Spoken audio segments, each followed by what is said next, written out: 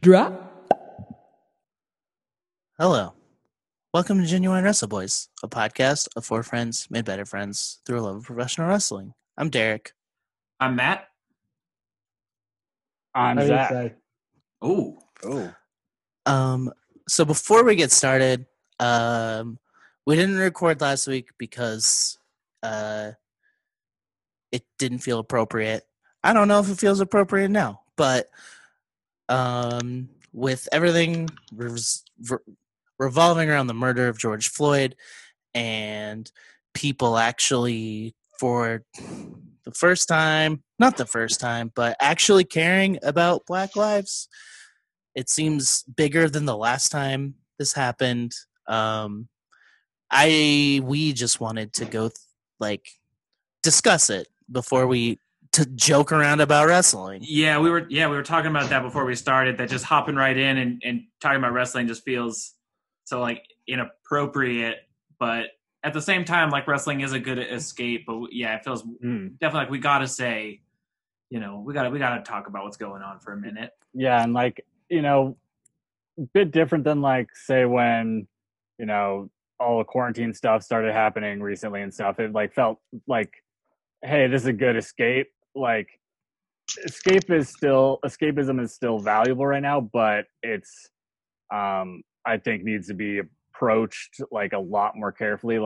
We shouldn't be wanting to escape focusing on what's going on right now. Yeah. In the general large sense of things. But if we can provide that, for an hour, I think that's still valuable.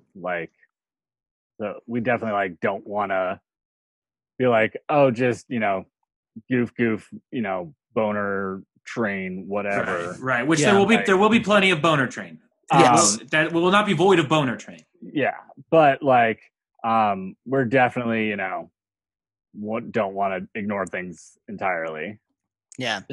Being able to kind of put your mind at ease is very important. Keeping track of your mental health, making sure you're taking care of yourself is very important, especially in stuff like this. Yeah. I know coming just from with my life and everything, I don't get to take a day off from being my skin color.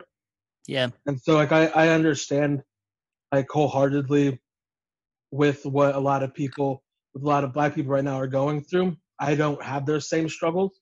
They have a lot different of a thing. So I can empathize. I can say, hey, this is what I have. It's similar. But I can never say that I know exactly what they're going through. Yeah. I just know that at the end of the day, I understand being able to having just to walk out and you're still your same color no matter what.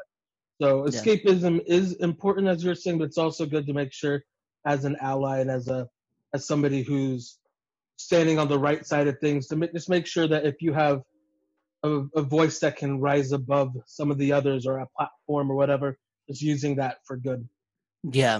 And it's important to not always escape because things are strange and scary for some people, and I think it's important to be angry and to be a voice of change and a voice of support where you not can. Even necessarily just even being a voice, yeah, being just, there for support, just being an amplifier, being somewhere where somebody else can you have their voice be amplified even more. Yeah, exactly. Thank you.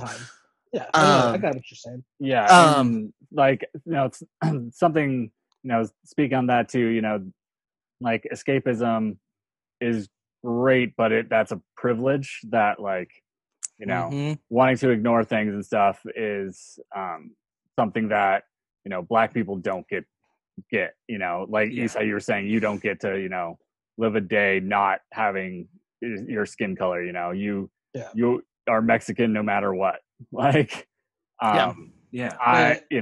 Very brown too. So I have cousins and stuff who are a lot more white passing, which I'm guessing they probably, especially one of them's named Ryan McFeeters. That's not a Mexican name.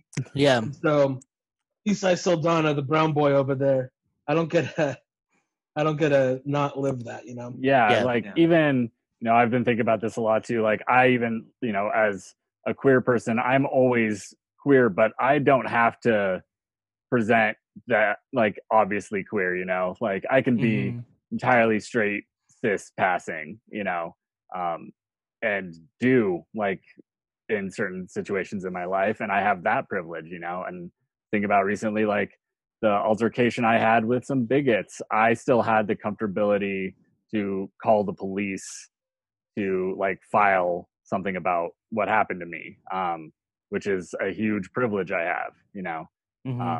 Even though like I faced shit like that, I still then have the privilege of, you know, not even second guessing really that making that call. And you know, and I get to, you know, choose to you know, not face those things if I don't want to, which other people don't have. So yeah.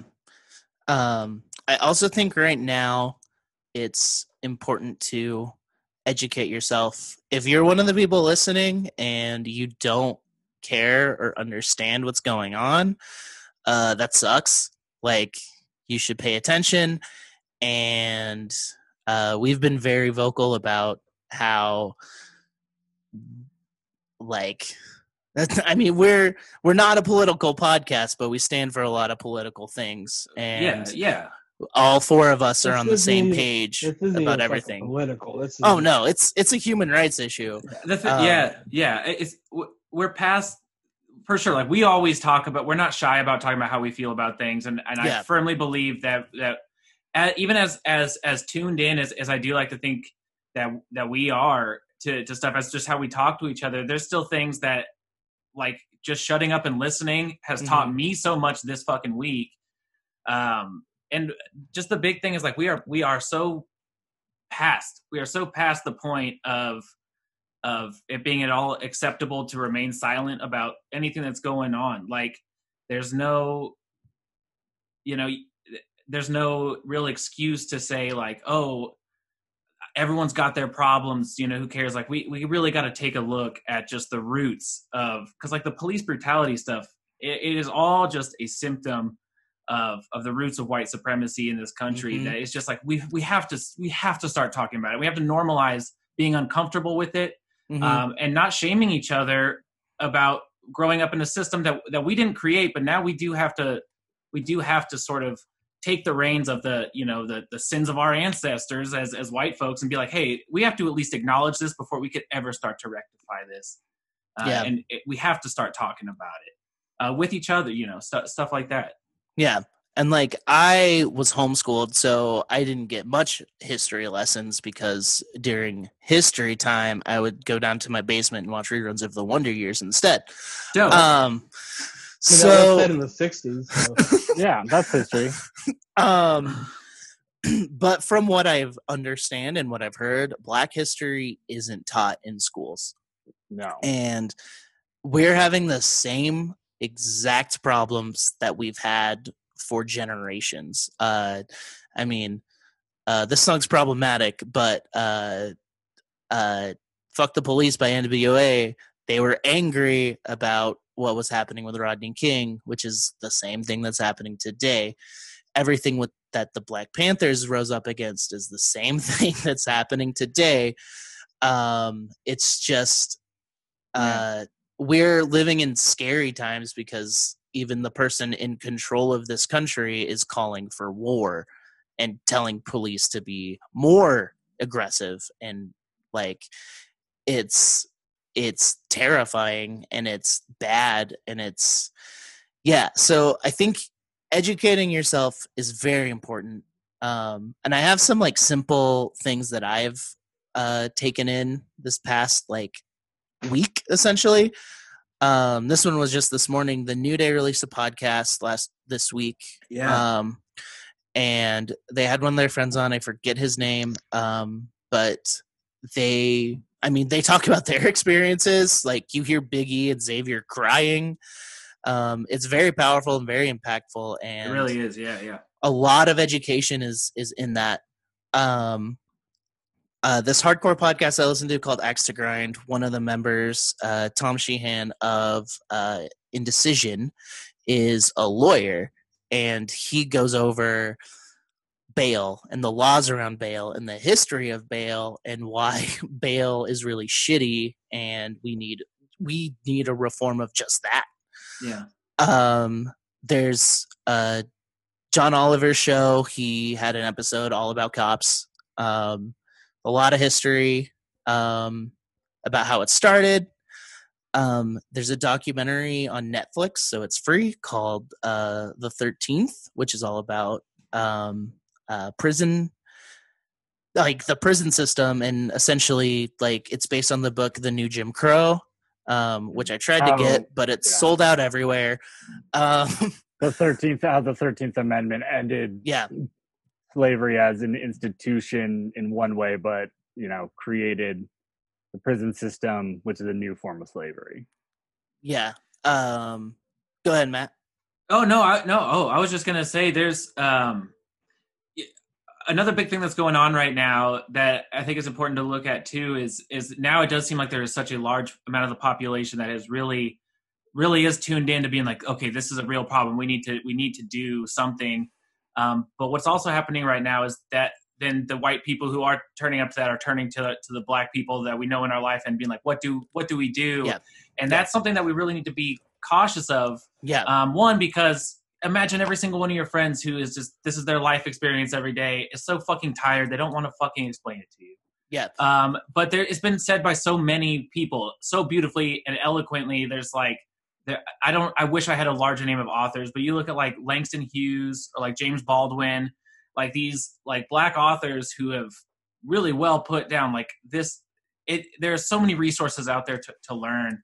Yeah. And just on that, when you're talking about podcasts, I've been listening to this one right now called Black Wall Street 1921 about the Tulsa race massacres. Oh, okay. I've been interested in that topic. I mean, it's heavy, but it's that thing. It's like we're looking in a fucking mirror, man. Like you look at the riots from 1919 while the Spanish flu was also killing a bunch of people. It's like we don't fucking learn. We don't learn that we need to take care of ourselves, our people, healthcare wise, or in now the Spanish flu is a bit different, but also like with police and just how we've treated people of colors, but specifically black people too in this country.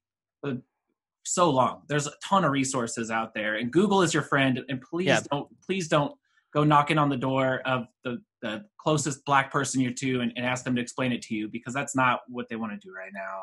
Yeah. If you care about change, for one, keep it going. Like this doesn't end when people die down and move on to the next thing.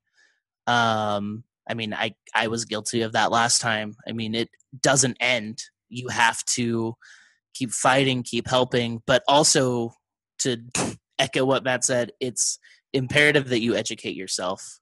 Don't ask for other people's help. I mean, you can ask for other people's help and suggestions, but it's your responsibility to educate yourself. Yeah. Try to be very conscious of, what the relationship you already have with that person you're talking to is, if that's a person that you can genuinely open up to and have that conversation, and that's something that they would, that's already part of your relationship with that person and it's understood and accepted, approach them and be, very humble about it, but don't, go in expecting anything, especially considering how easy it is to find resources right now. Yeah. If anything, ask them about their personal experience. Don't ask them to teach you, like.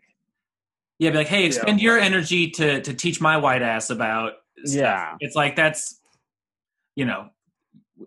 if we haven't been listening by now, and you are listening now, there are tons of resources out there that you aren't asking for the immediate emotional capacity of somebody that even if you're very close to. But yeah, of course, if you have a friend, or if that's dialogue you already have, then of course. Yeah. If you don't know where to start, like, which I'm consider myself fortunate to have, had people in my life, teach me that a while ago and start down this journey that I needed to learn and be different. I still obviously have so much to learn, but if you're just starting at this and you're confused, reach out to us.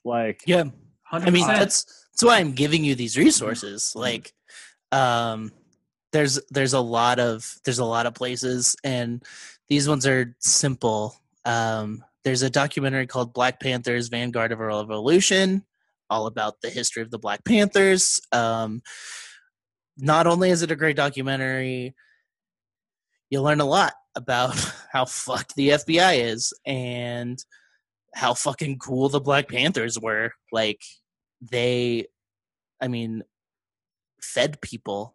And yeah, like free lunch programs were largely like started by Black Panther like organizations. Yeah, and a big thing I took away from that is Black Lives Matter is an organization that is faceless for a reason. I didn't really get that reason because what helped with the Black Panthers was a charismatic figure speaking to people and getting laws changed and stuff like that. They killed all of them. All of the charismatic faces of the Black Panthers were murdered. They murdered Martin Luther King Jr. So there's a reason why Black Lives Matter is a faceless organization. Oh, I have a few more. There's a 6-minute video called "How Can We Win?" If you Google that, it's the first thing that comes up. It's this woman named Kimberly Jones, kind of just explaining stuff and why she's angry and everything like that. Oh yeah, that video is amazing. Yeah. It ends very powerfully. I mean, yes. And Reply All is a podcast, and they have 2 episodes. It's about an hour and 20 minutes total, called The Crime Machine, about why police reform is so difficult, and the processes put in place that were intended to be good and then got fucked up because it turned into becoming all about numbers. It's specifically about New York, but I think the same system is implemented in other places. Yeah. And a couple books I just bought because I want to better myself is How to Be an Anti-Racist by Ibram X. Kendi. I haven't dug into it yet, but I basically Googled books on race and found the ones I could find. It's that simple, right? It's as simple as Googling. Like, yeah. And another one called Heavy, an American Memoir by Keith Lehman. And it's this dude's story about growing up Black in America. And I haven't dug into that yet. It just came today. So yeah. The only other little thing that I wanted to add before we continue is just that I think there's a lot of people who are thinking and talking a lot more about race than they have ever, like, probably in their lives. And it's difficult, and it's hard to know what's the right thing to say, what's the right thing to do. But like it's a thing that I really hope anyone getting into this is realizing there's not a destination. It's just you try to learn as much as you can and make life easier for the people around you as you live going forward. But don't go into it with shame. White supremacy and oppression is not any of our faults, but it is our jobs to stop being fucking silent about it. We have to not let this die back down until it just keeps happening. Like, we have to hold our politicians' feet to the fire, and we have to normalize talking about this. Yeah, and like with being uncomfortability breeds growth, and just something especially for anybody that is white passing. I mean, people of color, Black people, have spent entire lives making themselves uncomfortable to make white people comfortable. Right. Yep. Right. And so take a little bit of time. If you're a true ally, this is something that like is super true to you. Make yourself uncomfortable for once. Yeah. That one hits a lot, like, for me. So. Yeah. And like, change is happening. I mean, they're thinking about how to redistribute funds to cops. Look into that. Defunding police. Yeah. Yeah, that's another thing that's been big for me on this whole learning journey that I've dipped my toe into is learning about the system of cops, because I've always been like, for the at least the past 7 years, I've been full like fuck cops, they're all shitty. But learning, and I've been just repeating what people have said, which is it's a systemic thing. It's always been there, but learning why that is also important. Like, Yeah. I'm trying not to just use things that I always say this thing where, oh, did you see this happened? I just read the headline, and I don't want to do that anymore. I want to be more educated so I can speak on things. Yeah. But learning about the system of cops and how when things don't get reported correctly, paperwork gets lost. There's a lot of things where it's just like it's bad. It's a bad system, and it needs to be. I mean, in Camden, New Jersey, I think I don't remember the year. I'm not going to pretend I do. They fired all the cops, made them all reapply for their jobs, and only hired ones that weren't violent and didn't have violent histories, and their crime rate went down immensely. Yeah. So like people who are like, well, what's going to happen then? Like, okay, here's a case study for you. Like, yeah, you did it and it worked. Yeah. So it's like, and keep fighting because change is happening. Yeah. And it's good. We are donating stuff. So buy our shirts, bit.ly/merch boys. We get $8 from every shirt. So we're giving all that away. And we're also matching it. Yeah, double matching it right now. So basically the amount of money you spend on a shirt is going to get donated, so yeah, between that $8 and then the additional 16. So yeah, like I'd still highly recommend donating directly, but yep. This is one way, like if you want a shirt from us, like this is the time to do it. Like, yeah. And I haven't even talked to the rest of you boys yet about it, but I have some ideas for some new stuff that might be popping up too. Cool. Some new designs and stuff like that. To put some new stuff out there as well. Yeah. So. I still have a bunch of shirts in my trunk, and that's not a joke. They are in my trunk. And that's the trunk of two different vehicles now. Am I right? That's a different trunk. That's a different trunk. That's got two different Derek trunks on it. So go to bit.ly/Derek's trunk. It's pay whatever you want. So if you want to donate, just donate that much money and I'll send you a shirt. You gotta pay for shipping. No. Yeah, maybe. We'll figure it out. But any amount you donate or for the shirt is gonna go straight to it. We have more control of the pricing and what we can do with those shirts. Yeah. So we're not trying the same quality shirt as the What a Maneuver shirts because What a Maneuver printed them for us. So. Yeah. The fucking so comfy. Every time I put one on, I'm like, oh God, yes. Yeah. It feels weird like promoting that, but I'll say this. I bought a few different things this week that knowing that money was going to be going towards other things. Like I've donated in the other areas. Yeah. But then it's like, oh, here's this shirt is sick. I like this group or whatever the fuck it is, and all this money is going. That's a double win. You get to be. We're still in the middle of pandemic too, so I know like with small businesses such as like What a Maneuver isn't a big business at all. Yeah, and totally. like what they're doing, supporting them, which can help us support all these other causes and movements and everything that's happening.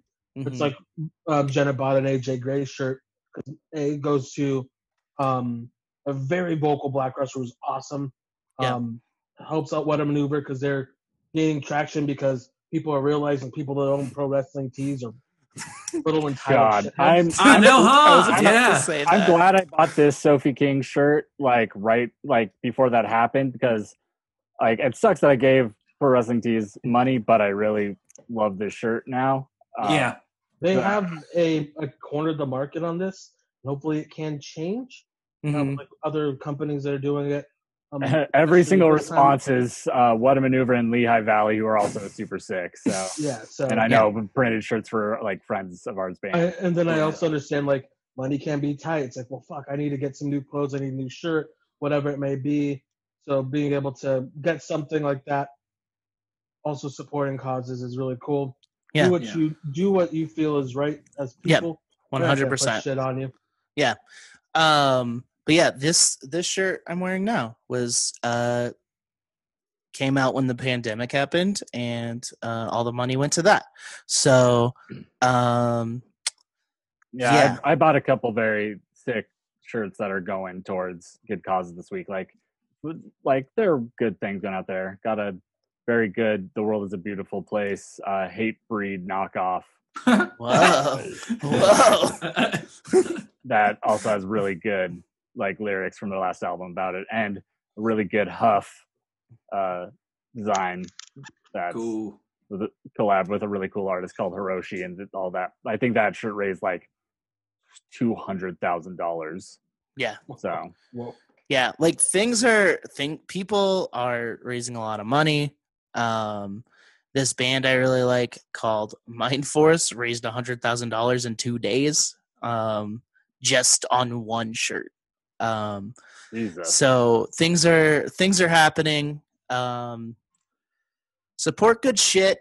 I'm gonna end this part by saying unequivocally, I probably used that word wrong. I don't care. Black Lives Matter. Defund the police. Yeah, Be excellent to each other. Yeah. Be willing to learn. Be willing to listen, and be willing to fucking unlearn. Because just because you learned one thing growing up doesn't mean that you're stuck with that. Like there is a bigger world out there than I'll speak for myself as a white kid growing up. Like there's a much fucking bigger world than you're shown as growing up as a white person. Like if Randy Orton can fucking come out and support a Black Lives Matter and say, hey, I finally realized that all lives can't matter until Black lives do.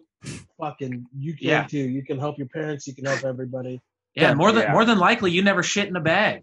So you already have one up on Randy Orton, and he fucking did it somehow. So yeah, and it's fucking JBL too. Oh wow. Yeah, JBL's a complicated. I still don't like complicated man. Here's a weird question. Did Cornette say anything? Because I know he has good politics half the time.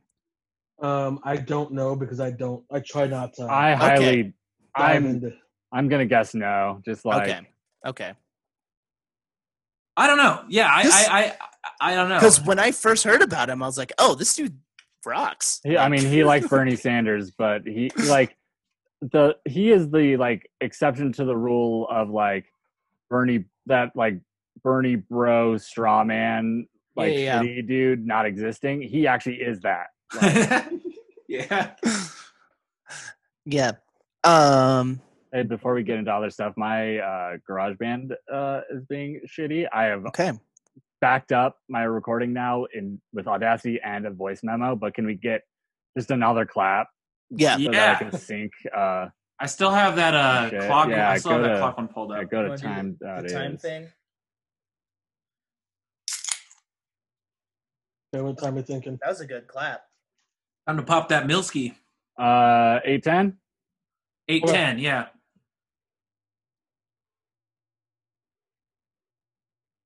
Hey, YouTube, you get this for fucking free. Yeah.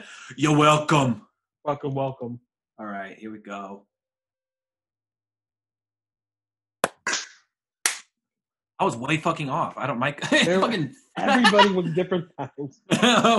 Whatever. It's gonna be. It'll all work out. Don't worry. Yeah. About it. Yeah. Well, let's get into wrestling. Boner Train. Boner Trains, farts, jizz. Fake semen. Two. Two. Double toilet. Pepsi in the dumpster. I love that Braun now has a shirt with his face as the train. Like, we called it. Hell yeah. we fucking called that so long ago. It's Conductor among fucking trains. It's upsetting. Yeah, it's a name of one of our episodes.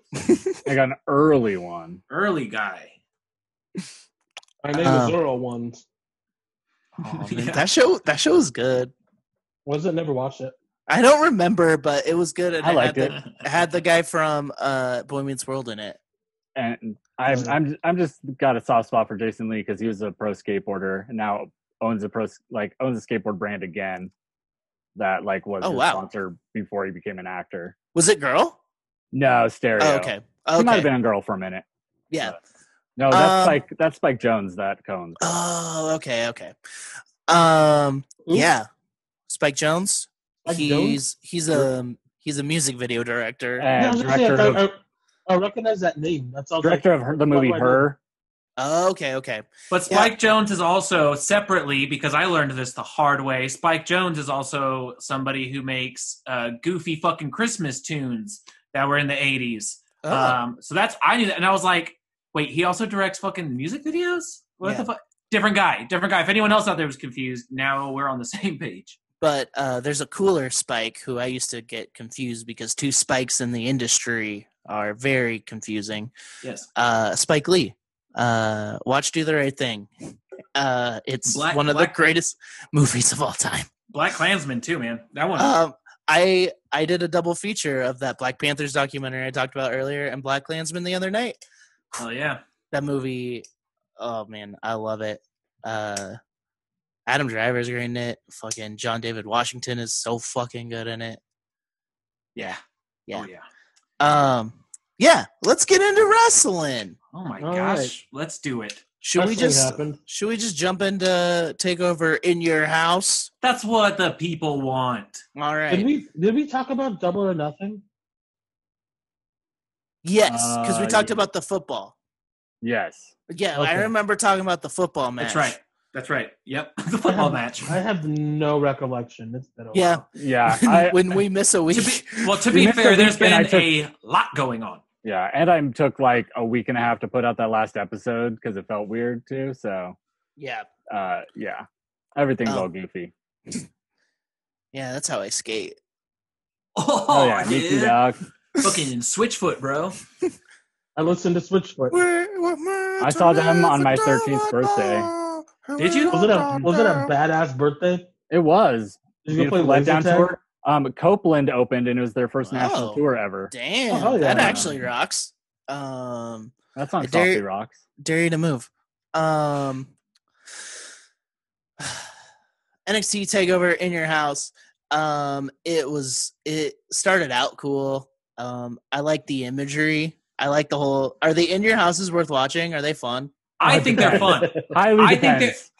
Like, Oh, I do. I love, like, especially because Zach and Matt, like, on my screen, are next to each other, and like Zach's like, well, it depends. Then that's like, yes. I would say, for whatever it's worth, and we know my taste in wrestling, I think they're Some of highly them worth are watching. some of the fucking worst waste of time in history. so, like, here's how to think about it. You know, the garbage pay-per-views that happen now, Mm-hmm. those started as in your houses. Okay. Yep, Are there a absolutely. bunch? Are there a ton? Yeah, there's a lot Oh of yeah.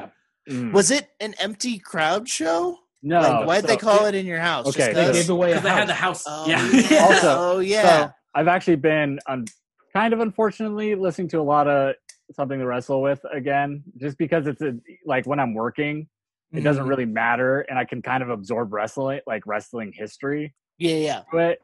Hey Bruce, tell me to get your dick hard. And Pritchard actually has to be like, he's still obviously like a shill for WWE, but he can't be like as just shitty and raged all the time now that he's like leading SmackDown. And also the episodes are all like an hour and a half at most now because he's so fucking busy. Yeah. Oh, And more I've of been these listening. fucking 4-hour fuckers.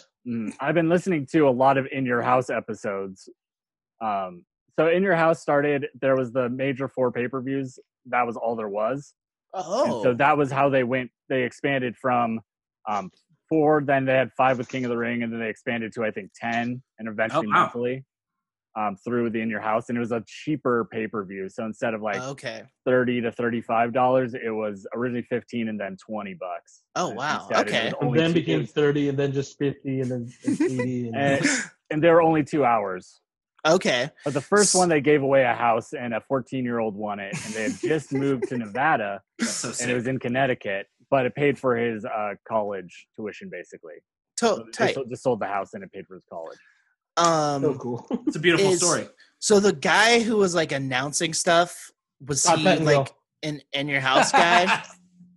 He was just a WWE like host at the time. Yeah, okay. He hosted like the first In Your House. Okay. Like basically like fucking Peter Rosenberg. Yeah, right. A lot cooler. Okay. A lot cooler. I think so too. Yeah, bring that other guy. Is it Matt Cafferty? He's actually just like a sports guy in general. Oh, fuck. McAfee? Yeah, Pat McAfee. The punter, the sports guy, the NFL player. Who's that sport man? Who's the sport man? Who's the man that talk about the sport? It just sounds like a New York newsman. Yeah. I love that his name is Stanford. Like Stanford. Yeah, because that's where WWE's headquarters are. Oh yeah. Hey, it's me, Scott. Welcome to WWE. It's like, oh shit, I'm from New York. But so I had to watch this late. Isai sent me a link to a shirt that. So the band Code Orange, a band I've loved for a very long time. My love was rejuvenated when their rock and roll masterpiece came out this year. And they had a shirt that had NXT In Your House on it. So it's like, oh, a band I love, my favorite wrestling promotion. I'll buy it. I bought it before I even watched the show. Well, it's also a super kind of sick fucking like throwback design. Yeah, it's really good. Also, with them there, apparently Will Yip was there, who's like a great producer. That was super wild seeing Will Yip like post pictures with Shawn Michaels. That was the weirdest picture of Code Orange, Will Yip, and Shawn Michaels. It's like, God, none of this makes sense. God. So the guy who mastered my album, Mike Moschetto, who's from the band Aviator, who, TJ was on the show, did a podcast with the band Caspian about their new album, which was produced by Will Yip. So it's just like this tiny, like, I'm only a couple steps away from fucking Shawn Michaels and Triple H now. Yeah. I think it's cool that you're like one step away from Caspian. Yeah, that's rad too. But this is not a Caspian podcast, not a post rock podcast. But get even less listeners than a wrestling one. There's arguably less. That's how long that podcast would be. We'd have more wrestlers from Boise. Oh wait, no, I'm thinking of the fucking whatever Bone Dance was. That's what I'm thinking of. Oh yeah, we don't need to get into the tiered genres, but either way, I lost track thinking about post rock. Anyway, Code Orange rocks. Their bass player. We have to talk about their bass player. Yeah, he rocks. Goldman. What's his name? Goldman. No, his name is Dexter Lesnar. Kylo Lesnar. He looks like Dexter Loomis and Brock Lesnar merged. And with Kyle O'Reilly's expression. Yes, of course, with Kyle O'Reilly's expressions. It was distracting in a good way. Here's a little history. The guy who was singing used to just drum for them. So essentially, Goldman was their front man. Oh. So he basically stood in the middle of the stage and just went off during their shows. And makes funny faces. Yeah. But yeah, Code Orange rips. They open with Underneath. Great track. Listen to it if you like good rock and roll. Listen to that whole record because some of it just fucking sounds just like Slipknot. I also love that. I miss new metal, but not too much. Yeah, but you want it to be a little heavier. And fucking Reba riffing. I'm Reba. I love I love that they're just NXT's like band. I Like- think Triple H really likes them. Yeah.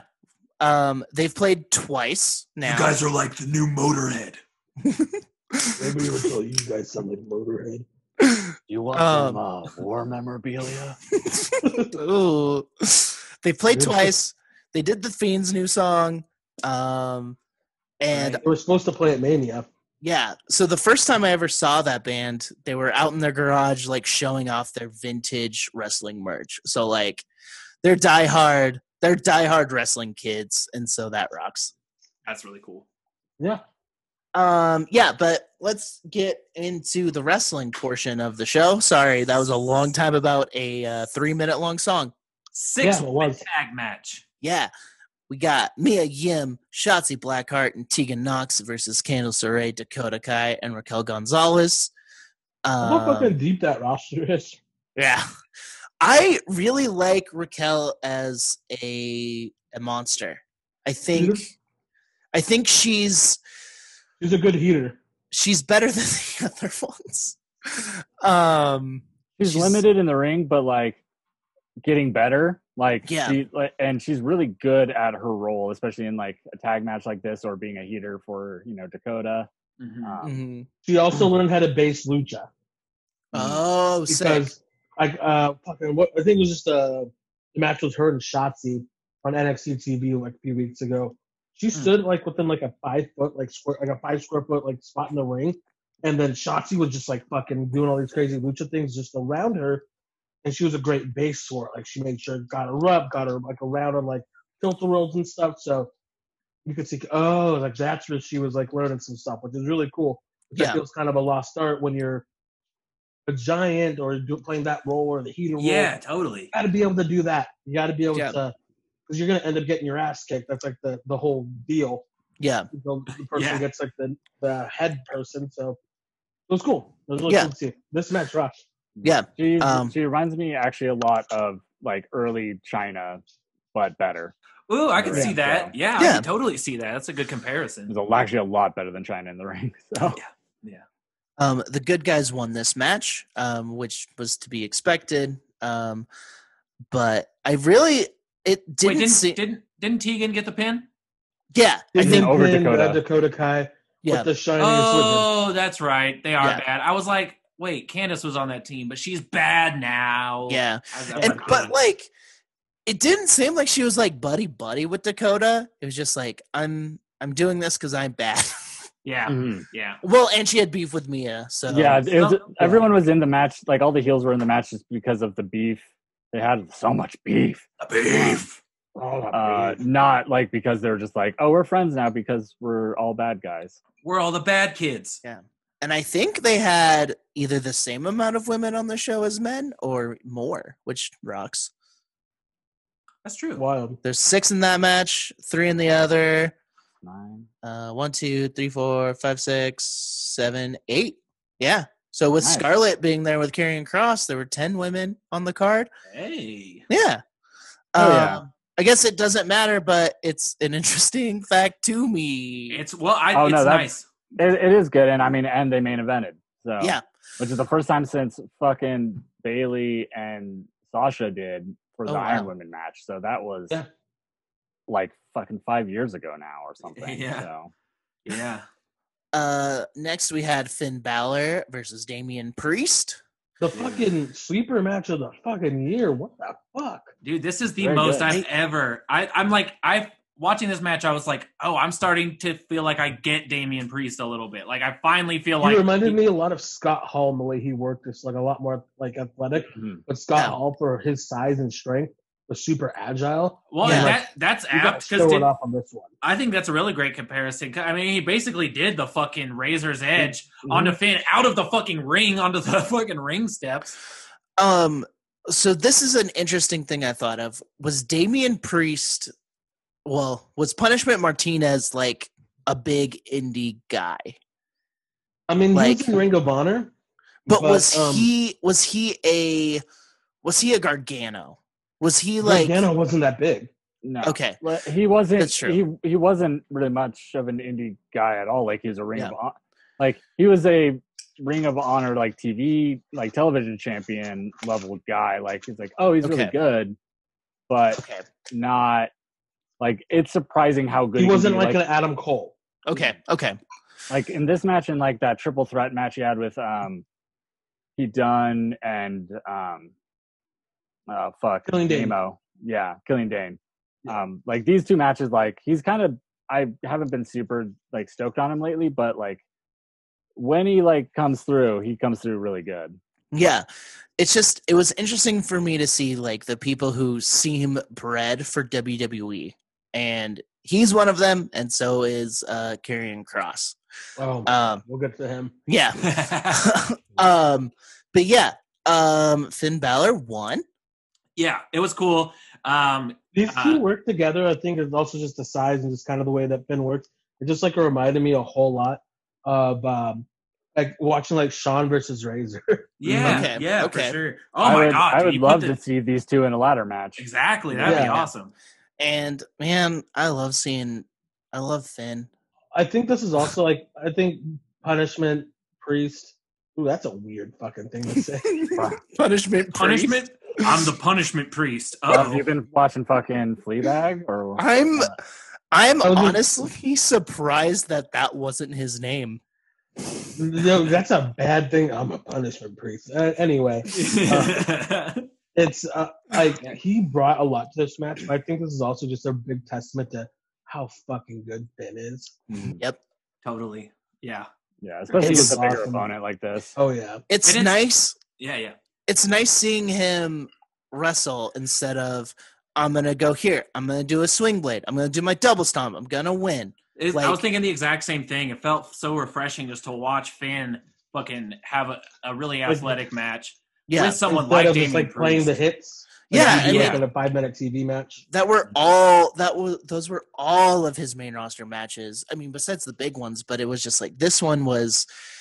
Ever since he's been in NXT, it's not like, oh, it's another Finn match. Like I always watched. He looks really refreshed too as a person. Mm-hmm. Probably because he's enjoying his other outside exploits. He's still getting main roster money.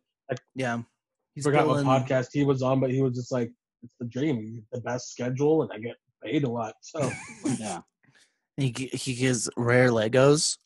Yeah. Accumulating tattoos. Yeah. Really oddly placed odd tattoos, but tattoos nonetheless. Next match was Keith Lee versus Johnny Gargano for the North American Championship. Keith Lee looking like $1 million. Yeah. Johnny. This might be my favorite Johnny. Because I was going to say Hendricks Johnny. Picture? That was so good. Doc Hendricks turns the nest down to 69.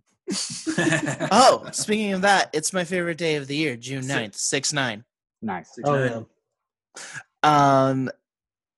I love when Johnny came out all cocky. Keith Lee did a thing a big boy shouldn't do, and Johnny was shocked.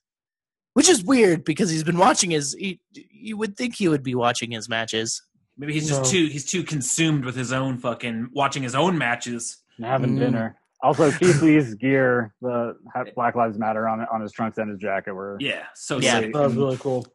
Yeah, but think about even a few years ago, I don't know that he would have been allowed to do that in that company, and that company still sucks shit. But it's just a sign that, like, man, there's momentum that even WWE has to allow that. And basically. I heard word that Triple H had, not like a publicly thing, but he had made some sort of like announcement to everyone in the back that was basically... Apparently he had like a big speech and everything. Yeah. Word on the street, it seemed really sincere and he was very emotional about it.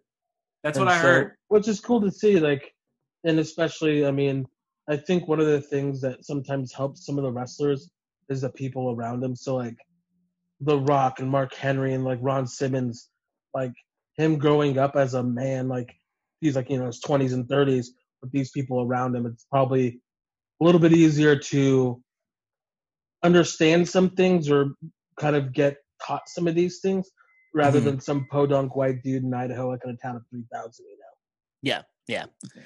I mean, this is a guy that once did blackface on national TV, so hopefully he's learned. Hopefully learned. Yeah, I would assume so. Yeah, it seems like he really has, and unfortunately, there's still Riker, right? It's Jackson Riker. Oh my god! Good whose Lord, man. whose own team turned against him. Yeah, they forgot him. Did that real quick. Dude, oh my god, but fuck him. Yeah, Yeah. yeah, Apparently, that's what everybody backstage is saying too. So there's yeah. that. God, Kevin Owens' response was so good. Dude, yeah. Anytime you can like credibly call somebody pathetic, it's like, oh, that fucking hurts. That's awesome. The weirdest one, sorry, this is a tangent, is the drummer of System of a Down. Like, dude, do you know what band you're in? I know. Yeah. Apparently, yeah, those two, like him and the singer, have like gotten in like political fights for like years, and they're still not in the band. That's So really weird. You think at some strange. point you'd be like, I'm gonna find another fucking drummer. Yeah. I don't know. You He know drums. what? He drums very fast. I mean, he's a good drummer, but there's other good drummers out there. That's true. The guy who always fills in for every other band. Charlie. The guy for, fuck. I mean, she'd be stoked. He No. is really good. I was gonna say Dave Grohl in 2005. Jay Weinberg, or is it? No, he's in Slipknot now. He's just straight up Slipknot. He's now. just straight up okay. Slipknot. And sometimes he'll make an appearance for the E Street when Max can't do it. Yeah. He was also in Madball for a minute, which is tight. Anyway, back to this match. Johnny Gargano is my favorite salesman. Yeah. I think that's why I love him and Ciampa's matches, because they have so much chemistry and they gas each other. And but man, with Keith Lee, it was just good. It was a good match. It was really good. It wasn't a squash match, but if you like look down the recap of what happened in the match, it's almost a squash match, just like drawn out, and it's great. Like, it's such a good way to put Keith Lee over. Like, Yeah. I felt it just went just a few minutes too long, but it was really good. Yeah. It's kind of dragging just a skosh. The stuff at the very end when you had Mia and Candice out there, which I understand, like they've been a part of the everyone eating dinner vignettes. I think that was supposed to be like a red herring, you know? Right, and then you had the Johnny putting the key to Keith Lee's other eye, stuff Yeah. like that. that's I was a little like, too much. Yeah, I get it that they had already kind of set it up, but it's also like you were having a phenomenal match. Like I would have been happy just to watch you end it, clean, whatever. But it was fun. I also love that Johnny came out of the house. No one else did that. But then he got locked. He got locked out, dude. Then he got locked out. Bret Hart came out of the original house like straight from an interview. So Sick. Oh, also the For his match fucking Adam against Cole Rikishi. Ico Pro. It's a really underrated match. It's really good. Yeah, But the Ico Pro commercial with Adam Cole, yeah, with the Bret Hart voice. accent. Yeah, Oh, it's the best. that's so Hell yeah. funny. Speaking of Adam Cole, the next Hey. match was Adam Cole versus the Velveteen Dream in a backlot brawl. It was fun, but it threw off the momentum of it of the whole show because it was this pre-taped match. It was unnecessary. Yeah, I don't know. I would have rather have seen this than a regular match because Dream has not been good since he came back. He looked fucking awesome though. At the backlot brawl match, like he looked cool as shit. Yeah, I do like it was just weird. Like all the cars, like having their headlights in. Also, all those cars looked very new, which is like, is it their cars, like the performance center people, or It is. okay? or just wrestlers that got leases when they moved to Florida too. Yeah, That's what I'm guessing. There's one truck that was like slightly too tall, so that whenever like the headlights were just over the ring canvas, Yeah, and it was driving me nuts because it would make the cameras go out of focus whenever like they catch those headlights, and it was making me so mad. And I was just like, fuck, like just tell that, like reposition that one truck, like it ruined multiple shots. yeah. It's also like, where did they film this? Like, there was a Parking lot. it was just the parking lot because you've seen that like back little area before. The set. Yeah, like from Full Sail Full Sail. University's like production. Oh, because they film stuff there. Yeah. I thought it was like was like, where are they fucking at Universal Studios or something? I know. What is this? Yeah, they're not the 'cause NBA. yeah. What did y'all think of Adam Cole's monster truck, though? I thought love that the was- monster It's truck. dope. I mean, that was cool. I like that It's big ass so, fucking like- truck, dude. Like their whole like aesthetic just worked. Like, with that Also, stupid truck. fucking Yeah. Dexter Loomis kidnapping The other Strong and UE Kyle- guys, yeah. and Bobby Fish, which is weird because like the last time people like died on camera, they left forever. And they're fine. And They didn't get thrown off a house. that's true. But they got kidnapped by a murderer. They're dead. They're dead. Also, I mean, he's also a cartoonist, Derek. People are That's true. multifaceted. That's true. Maybe he just wants to draw them good. There's a lot of layers to this fucking onion, and we've like peeled back one. Yeah. Yeah, like it's like almost when they gave Eric Rowan, like they're like, oh yeah, he's a winemaker. Yeah. Oh, Right. so Except like now that- Dexter Loomis, he's an artist. Yeah, except apparently, Dexter Loomis, like he can actually do caricature work, like cartooning. Like like work on some sort of like pier doing like tourist Yeah. caricature fucking things. I The figured Candace like, Sting from Nathan for you. when Yes. I watched NXT, I was like, oh, they cut away to commercial because they like, had someone else, like they switched out the drawing. But then online they posted the like long take of him just doing it. So he actually drew that. Yeah. That's kind of cool. Yeah. It adds to the mystery, man. This guy. Yeah. Yeah. Kylo O'Reilly posted this today. It says, "Have you seen them missing?" And it's a picture of Bobby Fish and Roderick I love Strong. it, dude. Undisputed abduction. Last seen 6/7/20 is being stuffed in a trunk by a doofus named Denster. If you have information, please contact Kyle Fucking- O'Reilly at Air Guitar God Above All at sleazy.com. Wow, Kyle. I am so happy to see him back on NXT TV this week for just a little bit in the limo. Yeah. And also the picture, he posted a picture of him with his head out the window, and then Jim Carrey in Dumb and Dumber. Oh, his yeah. look, and he's like almost there. Like his caption was something like almost there, like he's trying to get to that look, that aesthetic. And he is getting close. There's one more thing. Malcolm Bivens tweeted, "Ayo, Kyle O'Reilly. I saw Bobby Fish outside Chili's wearing a Whitney Houston 93 World Tour t-shirt, khaki shorts, and Air Force Ones. Give me $40K and I'll DM you the location. No refunds, no exchanges." And Kyle O'Reilly said, I've placed the money in a replica Money in the Bank briefcase underneath the large collapsible net at the park where the NXT pump, pass, and kick competition was. There's not a moment to waste. There's not a moment to waste, Mr. Bibbins. Where is the Chili's? Where are my friends? God. Where's the Chili's? That's what I fucking ask every new town I'm in. Where's the Chili's? And I think that's the best thing that came out of this match. Except accurate. Except that Adam Cole is still champion. So. Yeah. Adam Cole taking that Panama Sunrise onto all those chairs. That looks like it hurt. That Velveteen did not hit anything, and he hit everything. Yes, he did. Um, That He's poor just man's kind of an buttocks. idiot. yeah. But Adam Cole was wrestling, so it was cool. We got a kind of cool time super kick, but it didn't look as cool. Nothing will ever look as cool as the Ricochet one. Well, and I don't think anything That's is ever fair. going to look as cool when it's filmed like cinematically like that. Yeah, yeah. Because it's all a part of the momentum of the match where you're just like, oh True. my god. But like, I enjoyed it, but it to me was like, I don't know, for it being the NXT Championship match, it's the one that I would have probably left off if I just had to choose one. Mhm. Yeah, I would have rather had that tag team triple threat that I thought was on the show. That's I think this week on NXT maybe. No, Yeah, they I was already did the tag surprised. team triple threat. I missed it.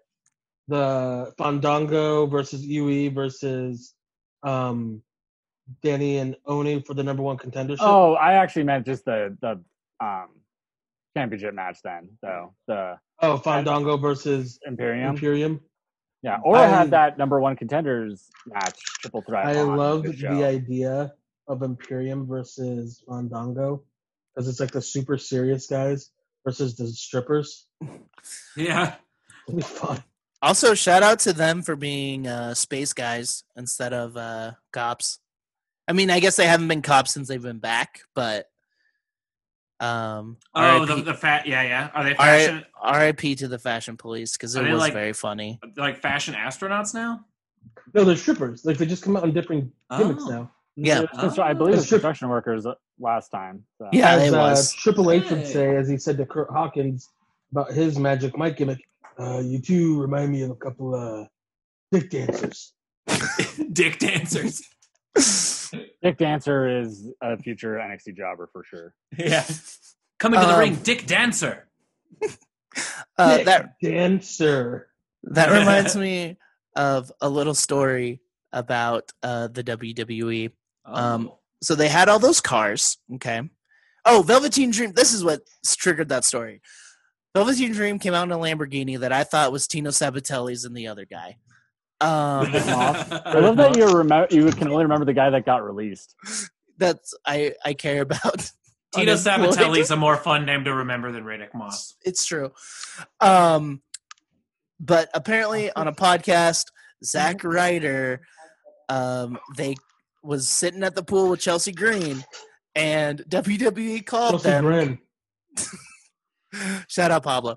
WWE called them and said, can we use your pool? And the audacity to ask Zack Ryder if you can use his pool. Yeah, you can't even use my Chelsea toilet. Green. That's true, but No, I believe it's Find his a name on the lease. Also, then they had Ziggler and Morrison and Miz text him, "Hey man, we're coming over with Otis. Is that cool?" Then he said that Otis is a really nice guy. So they actually did film it there? Yeah. Why not at that weird apartment complex? Yeah, right? Because, like, this one looks like it's by a house, and it's like has like the cool covering like Carl Anderson does, just because he posts it all the time, where he's just yelling, "Slap the fuck up!" talking about fucking making love to his wife all the time. They're gonna have another kid. I hope they paid him. That's really all. I hope he got something out of it. In your house T-shirt. He's like, "Hey, woo woo woo! Can I maybe be in the background? I'll just be mowing the lawn back there, maybe. Woo woo woo." You can't look at my toys and steal my ideas. They already did You that. just see him like climbing a ladder to like clean out the gutters, and he just like pulls an IC title out of the gutters. Just like yeah, right. But then they send Kane out to push him off. John Cena comes in, steals Chelsea from him. Oh man, Even better. 5-star classic. I would say that this match was probably the lowest rated match for me of the night. Yeah. I really liked it though, but It was fun. It was fun. It was fine. I'd rather watch that than Velveteen Dream actually trying to wrestle. So even though Velveteen just came back, like either he needs to go away for a bit, or maybe go on a losing streak and then turn heel, do something different. Team up with Dexter Lunin. I think that would be it, dude. Dexter Luden's cough drops. Yeah, he should be fed to Karrion Kross next, and then turn heel with Dexter Lumis. Speaking of, Karrion Kross versus Tommaso Ciampa in a remake of Brock Lesnar versus John Cena from SummerSlam. yeah, right. This was just a straight up like squash match. Yeah, it was 6 beautiful. minutes. It was Karrion Kross looks like he was born to be in WWE. Yeah, or my nightmares. They did not like tone down Scarlett's wardrobe at all. Oh, okay. Which is cool because like that's like her gimmick. That's what she wants to do. Yeah, and it like feeds was fucking wild. Yeah. It feeds into her character of like she's done this before, where it's like people like doubt her, like don't think she's a threat because like she's just sexy, basically. But then she can wrestle really well. Right. She fucking throws out a Canadian destroyer. Yeah.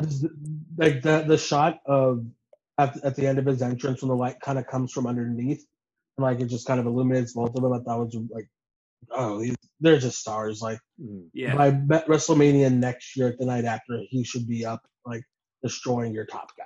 Whoever had the title the next night, if you bring Cross in, and he fucking dumps him on their stack of dimes they call a neck. Stomps a couple mud holes and walks it dry. I was telling Anya this like while we're watching because I mentioned to you guys before that we like know someone who grew up with Cross. Oh, with Kevin, he's like a friend of she's like a friend of a friend. Basic like her story of him is, oh yeah, whenever we needed to move a couch, just called Kevin. Dude, yeah. He do it by himself. Yeah, basically. And she's like, all her stories about him are like, seems like the nicest dude ever. Except in her words, for when he left his wife for Scarlett. But still watching that match and watching him wrestle, knowing he's the nicest dude ever in real life, I'm still like scared watching him. I'm scared of him. I'm scared of him.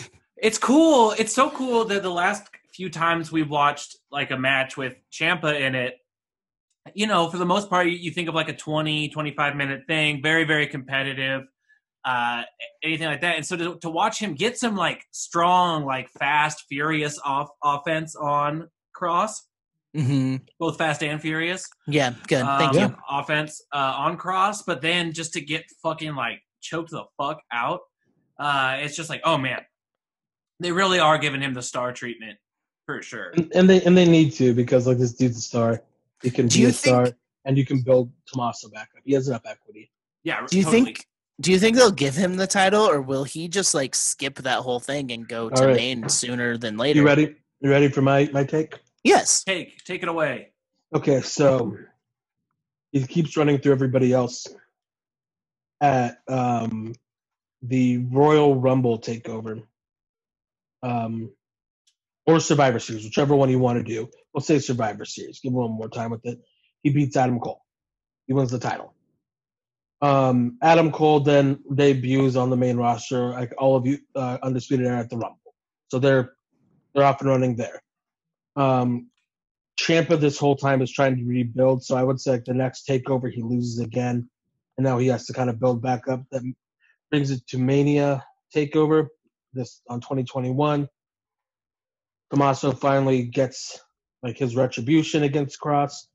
Cross loses, drops the belt to Tommaso. Cross then goes to the main roster. Tommaso says he doesn't want to move up. He says he wouldn't be able to last. So yeah, that's cool, man. There it is. That's how you do it. But where does the finest Kona Reeves fit in? In the crowd audience, yeah. He's always got a place to watch near the front row. Yeah, I think either that or the other person they're building to potentially beat Cole is Keith Lee, and have Keith Lee beat Adam Cole, and then when it's time for Keith Lee to go up, have Cross like destroy Keith Lee, because Keith Lee is this huge monster of like an NXT now, like, but a babyface. And then you'd have even the most insurmountable mountain with Cross if he then destroyed Keith Lee. Yeah, sure. He'd just become like the dude Shayna Baszler. Yeah. So I know like there's a lot of dream matches I want with Brock. Like Riddle. Velveteen Dream and Brock, you want a lot of those? Yeah. No. I mean, it'd be shorter. It'd be shorter than a Goldberg match, but maybe. Like when Brock eventually gets the title again, Cross taking it off of him would be insane. It needs to be Matt Riddle, but I would love it. It's got to be Matt Riddle. I would like that more, but Cross is scarier. Cross is somebody, especially with that performance against Tommaso, where it's just like, there's a new fucking bad boy on the. I'd almost rather see Cross defeat Drew though, like defeat a giant baby face. Yeah, that's a good point. I doubt it'll happen now since that happened. Matt Riddle's on the main roster now. Oh yeah. I would love to see Matt Riddle and Cross, and Matt Riddle have to actually like get serious, because even with Timothy Thatcher, he wrestled very seriously. But like having him get like actually serious would be fun to watch. Have him as a character be shaken for once. Yeah. Like every time you see him, instead of him just being like all like relaxed, he's just like working out heavy, like in a sauna on a fucking like bike, just like fucking sweating his balls See off. him in actual fight camp. Breaking fake jaws again. Actually, that'd be dude, it'd actually be really cool for Matt Riddle's like he goes way off of TV matches like in preparation for like a title match. Mm-hmm. But like they have vignettes every week where like Zach was saying, like a fight camp. It's like him like rolling, him like doing ground and pound, like his coaches and stuff, doing parts of the interview and like just like Matt Riddle being super intense. Like that could be really cool. Bring in fucking GSP. Oh yeah. Bring in Sylvester Stallone to train him. Michael B. Jordan. Creed is a better film, but I love Rocky. Okay. No, I agree with you. Don't you dare. It's a better made movie. Rocky is great.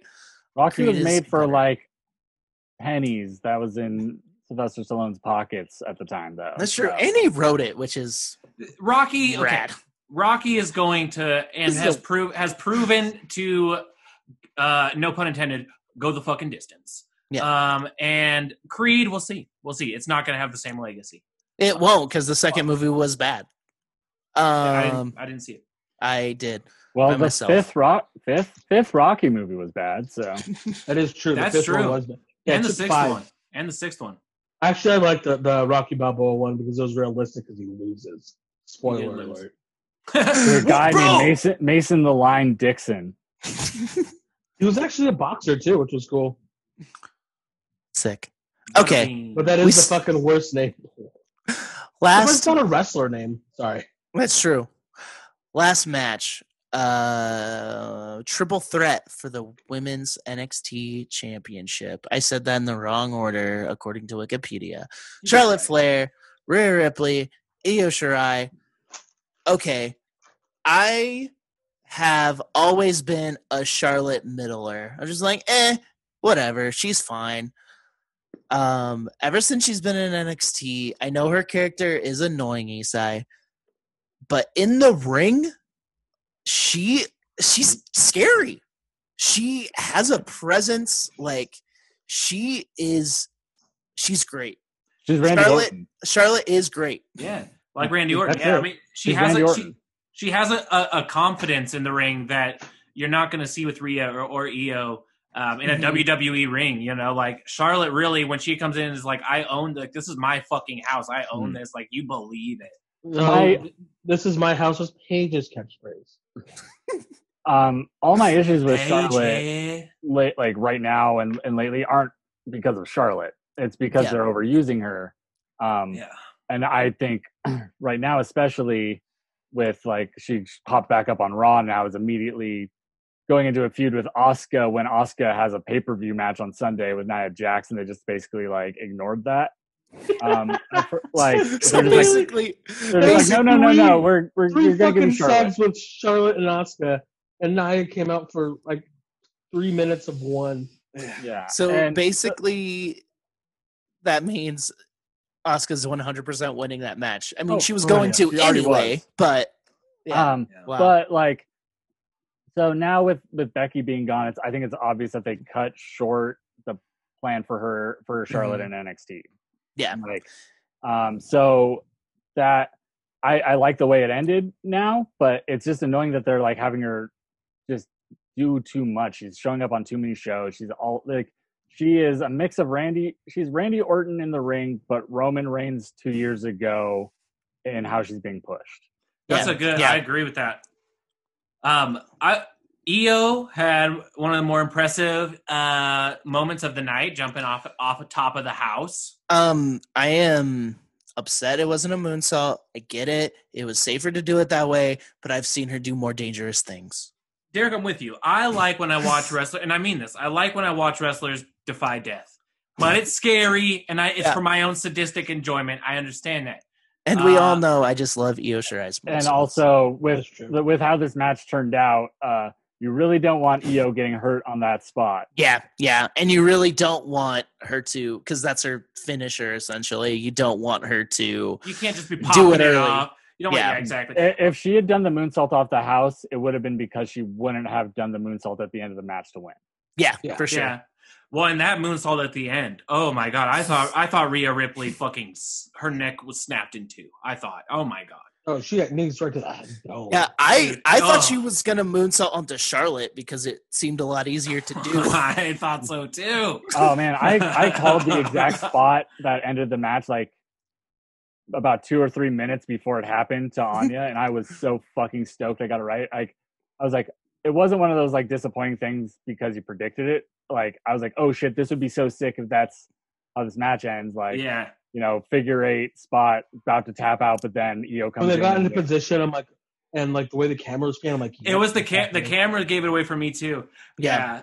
No, it was the Zach, you're right. I mean, it was the perfect way to end that. That is one thing that I guess I hadn't thought about until just now, but like the camera work for this show actually, like, I think was subtly really, really good. Like they're finally figuring out how to do these empty arena. It was like just like that, like subtle crane shot of like panning to then see like Io there and have that angle finish of the match, which you can't do in an arena. And I mean, they could.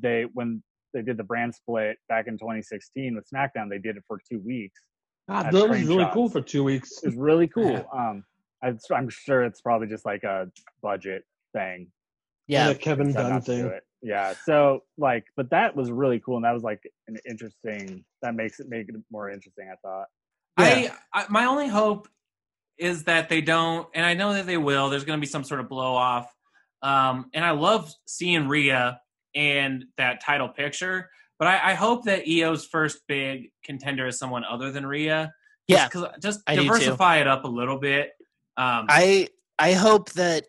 I know she's not going to be an Asuka or a Shayna and have it forever, but I hope she has it for a while. But that's just me being selfish because Io Shirai is my favorite wrestler. I think it's going to be Tegan, actually, because Tegan got that pin. Got the W, in the 6 women tag. She has the most momentum as a babyface right now. That's true. I wouldn't be surprised if Io's transitional gets called up sooner rather than later. Yeah. Oh yeah, maybe. Oh man, Io in the fucking Asuka Kyrie stable. Ooh. Yeah, give me that. Little bit of recreating the Lucha Underground triad faction. Oh yeah. Which I believe I called Jade Frog Triad once, which is I think a team from Double Dare. Oh, nice! So or no, like Legends of the Hidden Temple. There's the blue salamander, the blue barracudas. Blue barracudas. That's what it was. That's the only one I actually know. There was like also, the orange monkeys. I love Legends of the Hidden Temple. I really enjoyed this match. The Hidden Performance Center. Even though it was spoiled for me.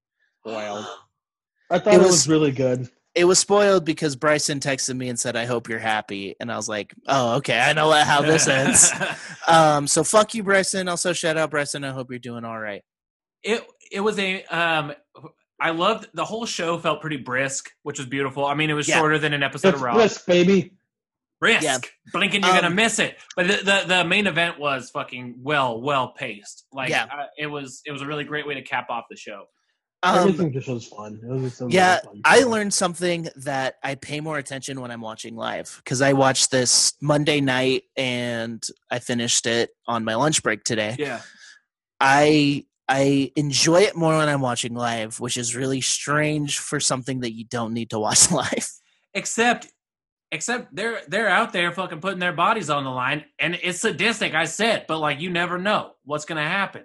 Sure. You never know what's gonna happen. But then the next day, if somebody hurt themselves real bad or something crazy happened, you would hear about that before you watch it. Yeah, so watching it live really is the element of like, oh, what the fuck is gonna happen? It's true. Like it's more exciting live, which is I didn't think that would be the case, honestly. Mm-hmm. And that's not why Fox paid WWE a ton of money.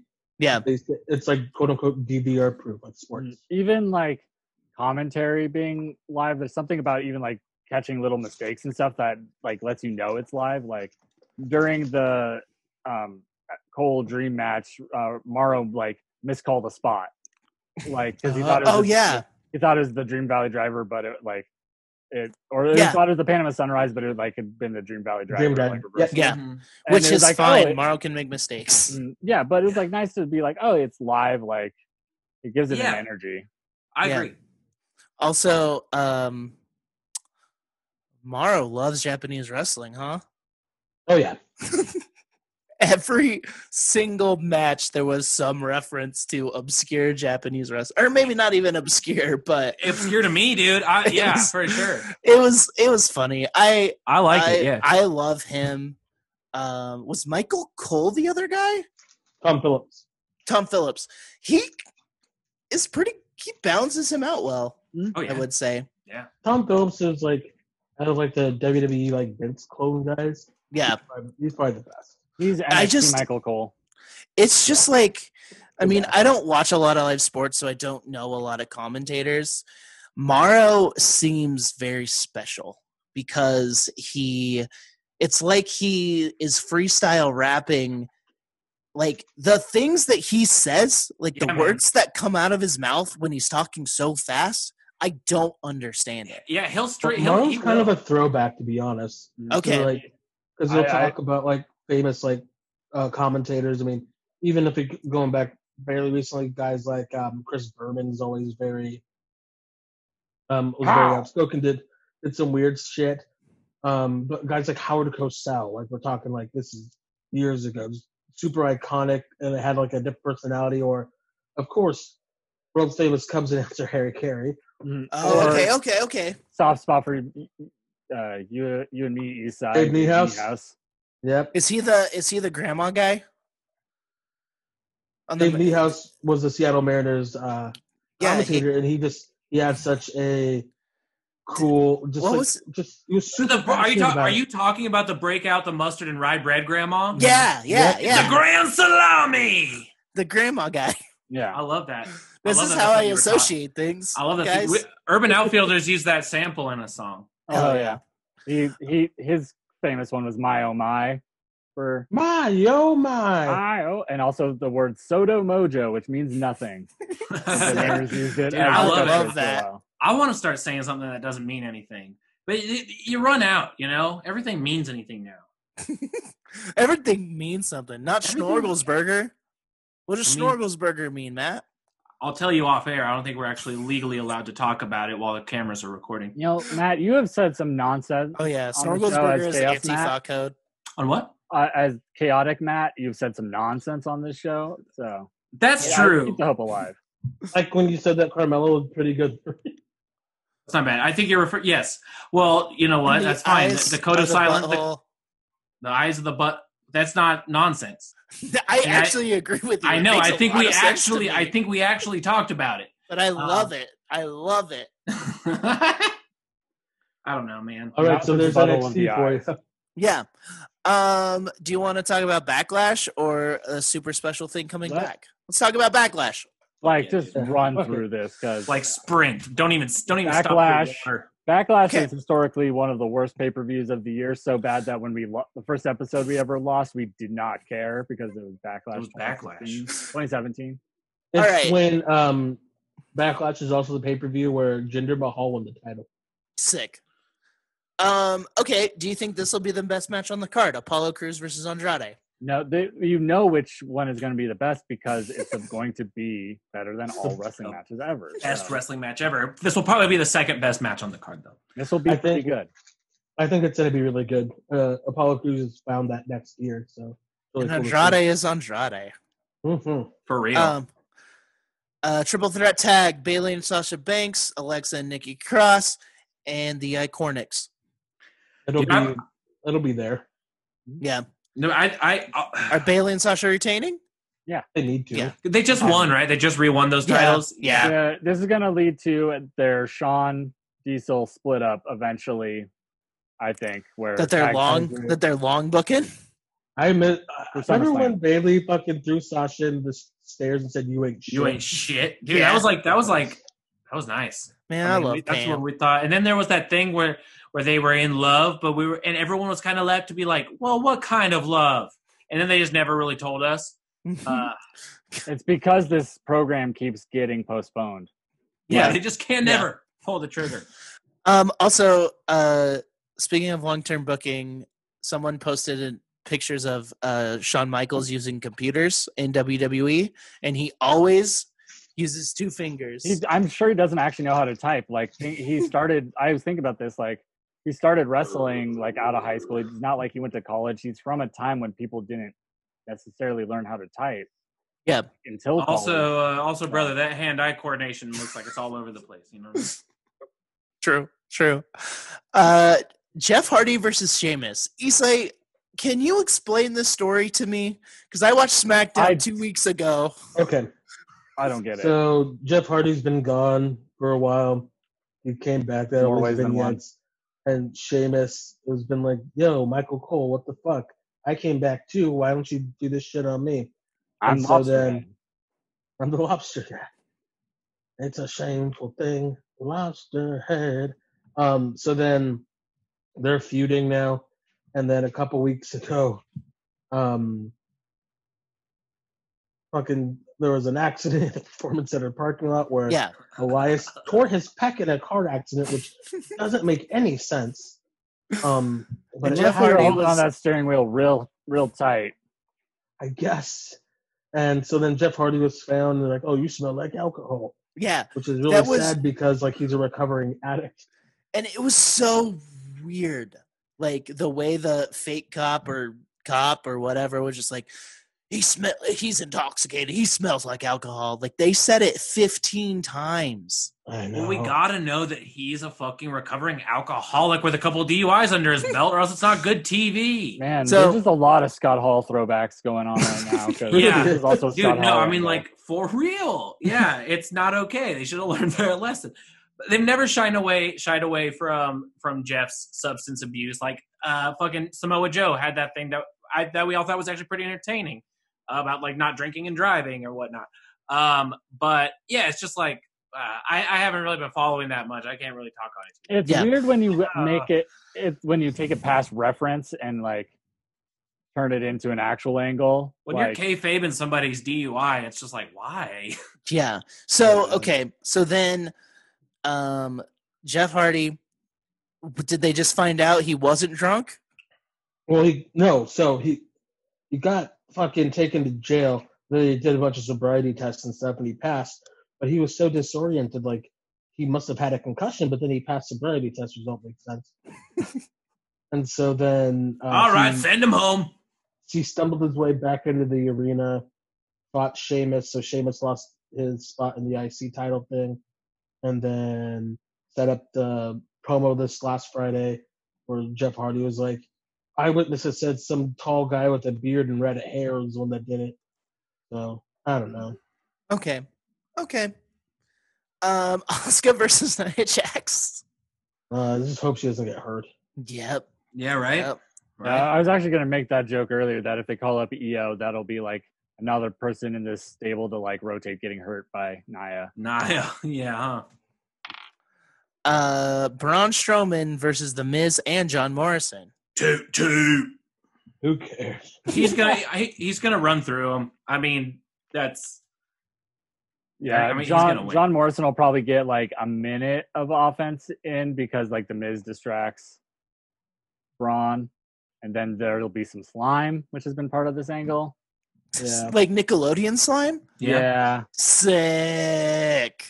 Was it Charlie, dude? Charlie, yeah. They slime. slimed Chuck. Well, Chuck got slimed. Well, she was interviewing Braun because they are impractical jokesters. Braun would be a really good host of the Kids' Choice Awards. That's true, man. Yeah. I would. Do they still do that? I don't know, but he'd be good at it. John Cena was. I didn't watch it, but I'm sure he was. He's the new, Big Show, so he's meant for celebrity spots. So yeah, he was meant to. Drew McIntyre versus Bobby Lashley. This wasn't billed very much, was it? Yeah, it's booked. Honestly, it'll be a good big guy match. I think this will be good. Bobby Lashley hasn't gotten the show that he's good, really, but I think he's hitting that TNA gear, and like him with MVP has been really good. MVP has done so much for him in the last couple weeks. Yeah, it's been really fun to watch. Then we have Edge versus Randy Orton in the greatest wrestling match. Greatest wrestling match ever. There's nothing else to say about it. It's going to be the best wrestling match ever. Oh, isn't Kurt the guest ref? No, he was a No. guest ref in NXT. I Never was mind. like, is This he match still? is- I was like, how much are they gonna fucking put Kurt in there? They did have So him this shoot match, a I think, video. is going to be really good, but I don't think it's going to be nowhere near the best wrestling match I ever. I a hope weird that they fucking- do something weird, like the swerve, like how much they're building this up, then have it like just be like a fucking DQ immediately, and then just turn into a street fight. Yeah, like that's almost what I'm hoping, because it's like you're doing nothing but shooting yourself in the foot by hyping this up to be the best wrestling match ever. It's gonna be good if it's a straight up wrestling match. Or they just make it a shoot and it's like collegiate wrestling. None of That's them are true. collegiate wrestlers. They have to learn. Fucking learn real quick. Yeah, so that's Backlash. That's this Sunday. That match has already been taped. Oh, okay. They should wanna make really sure it's the best one. to like revamp Backlash, because it always isn't, like, it's never good. They really should just rename it Backdraft and have some like cinematic Inferno matches, Ooh. Just have some fire. because Inferno matches are also, I think, the match that like could use the cinematic treatment more than anything, because they're always bad. Just like fucking, oh man, have them fight in real fire. Have a fire all around them, wrestling in a fire pit. Dude, they're just fucking sweaty fucking bodies, dude, because it's so hot. Yeah, it'd be like, Give them third-degree Fire. burns like they did to the Undertaker that one time yeah, Yeah. that's cool. at an elimination chamber, and then he was just pouring water on himself in the pod. Yeah, man, that's fucking Poor that fucker. He got put in the walls of Jericho and shit. yeah, like fucking bad burns. Yep. So that's Backlash. Watch it if you want to. Watch it if you want. WWE, we're done talking about that. New Japan Pro Wrestling. Hey, it's back. They're doing empty arena shows, correct? Except for Yes. the finale in Dominion, which will is be Osaka Joe Hall, but with a 1/3 capacity. Yeah, 1/3 capacity. So yeah, it's the New Japan Cup. We got a big old bracket. It's gonna be cool. Let's talk about it. Yeah, I'm pulling up the bracket.